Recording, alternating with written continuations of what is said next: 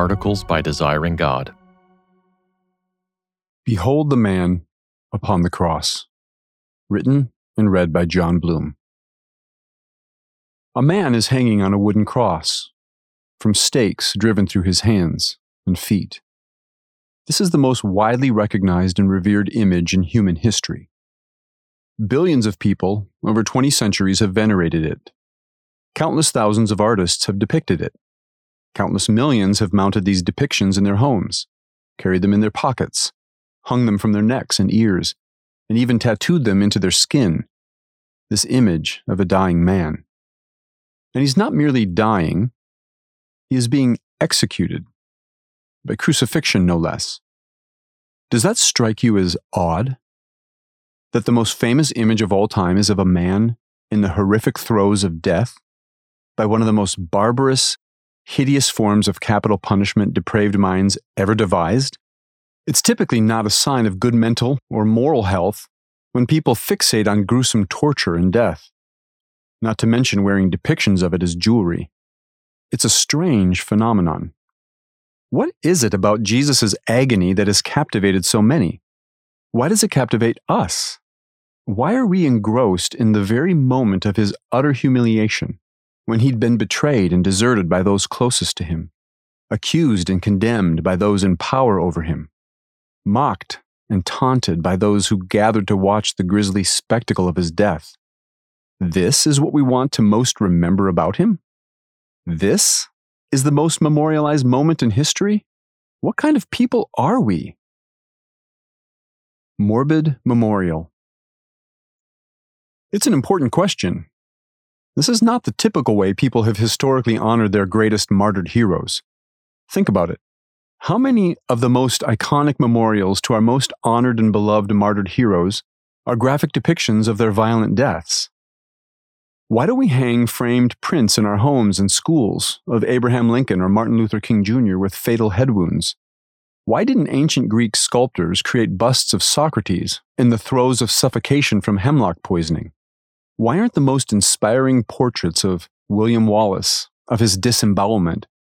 Why not Mahatma Gandhi being shot in the chest?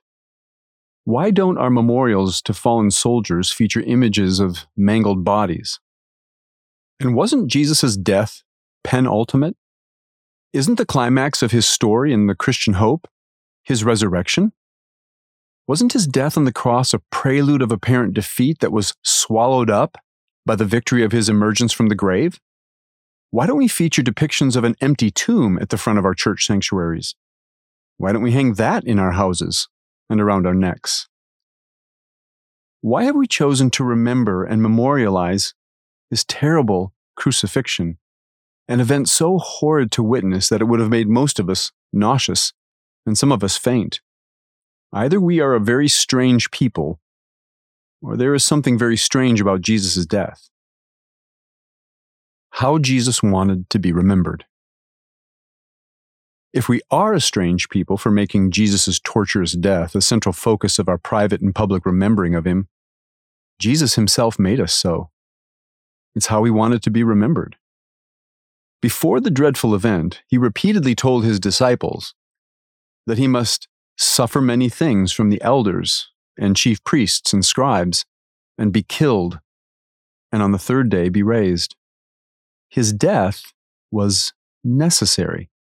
More than that, he told them, I, when I am lifted up from the earth, will draw all people to myself. John 12:32. And to make sure we understand what he meant, the Apostle John adds, he said this to show by what kind of death he was going to die. His crucifixion would be the great draw. More than that, on the night Jesus was betrayed and deserted, accused and condemned, during his Last Supper, he instituted a tradition to help his followers remember what was about to take place.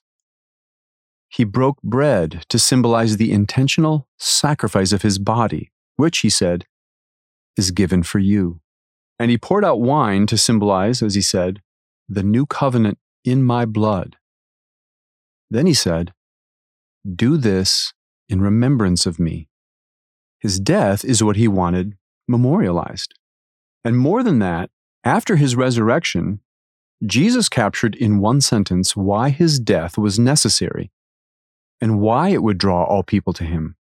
Thus it is written that the Christ should suffer and on the third day rise from the dead, and that repentance for the forgiveness of sins should be proclaimed in his name to all nations, beginning from Jerusalem.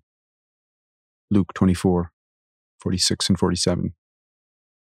God so loved the world that he gave his only Son to be the final Passover Lamb of God, whose willing, necessary, sacrificial death would take away the sin of the world.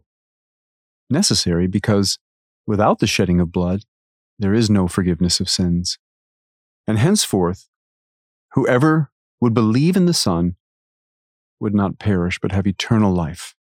The Apostle Paul captured in one sentence the connection between the memorial meal Jesus instituted and the gospel proclamation to the nations. As often as you eat this bread and drink the cup, you proclaim the Lord's death until he comes. 1 Corinthians 11:26. The kind of people we are. What kind of people are we? We're so captivated by the image of a crucified man. The kind of people who have good reason to be so. A supremely good reason. A reason we glimpse in words this man uttered in the moment of his utter desolation. Words of life he used his dying breath to say on behalf of people like us. Father, forgive them. The kind of people who need forgiveness are sinful people. And that's the kind of people we are. We are the kind of people whose only hope before a holy God is that, in love, he will mercifully provide a way to righteously forgive our sins. And God shows his love for us, in that while we were still sinners, Christ died for us. Romans 5:8. This is what makes Jesus unlike any other martyred hero in history. All other martyrs laid their lives down for a cause they believed worth dying for. But their deaths weren't inherently necessary to their cause. Given different circumstances, their aims conceivably could have been achieved through other means. But Jesus' death was inherently necessary to achieve his aim, to save sinners. It was a strange death, for it was a moral, judicial, merciful necessity at the very core of ultimate and eternal reality. We do not remember Jesus' death at the expense of his resurrection, for the cross would have been in vain without the empty tomb. The two are inextricably connected. But this is why Jesus' death is so central in what we remember about him. This is why it's the most memorialized moment in history, because of the kind of people we are. Behold the man. Behold this man, hanging on a wooden cross, from stakes driven through his hands and feet. It's a horrid image, and it's beautiful. It's tragic, and it's hopeful. This man is the tortured paradox. His execution was simultaneously history's most despicable act of injustice and most noble act of justice, an utterly merciless death and an utterly merciful death, the supreme display of hatred and the supreme display of love. This is why people like us paradoxically call the day Jesus horribly died Good Friday. This is why we find the cross so wondrous, so captivating. This is why it moves us to sing, "Behold the man upon the cross, my sin upon his shoulders. Ashamed I hear my mocking voice call out among the scoffers. It was my sin that held him there. until it was accomplished. His dying breath has brought me life. I know that it is finished.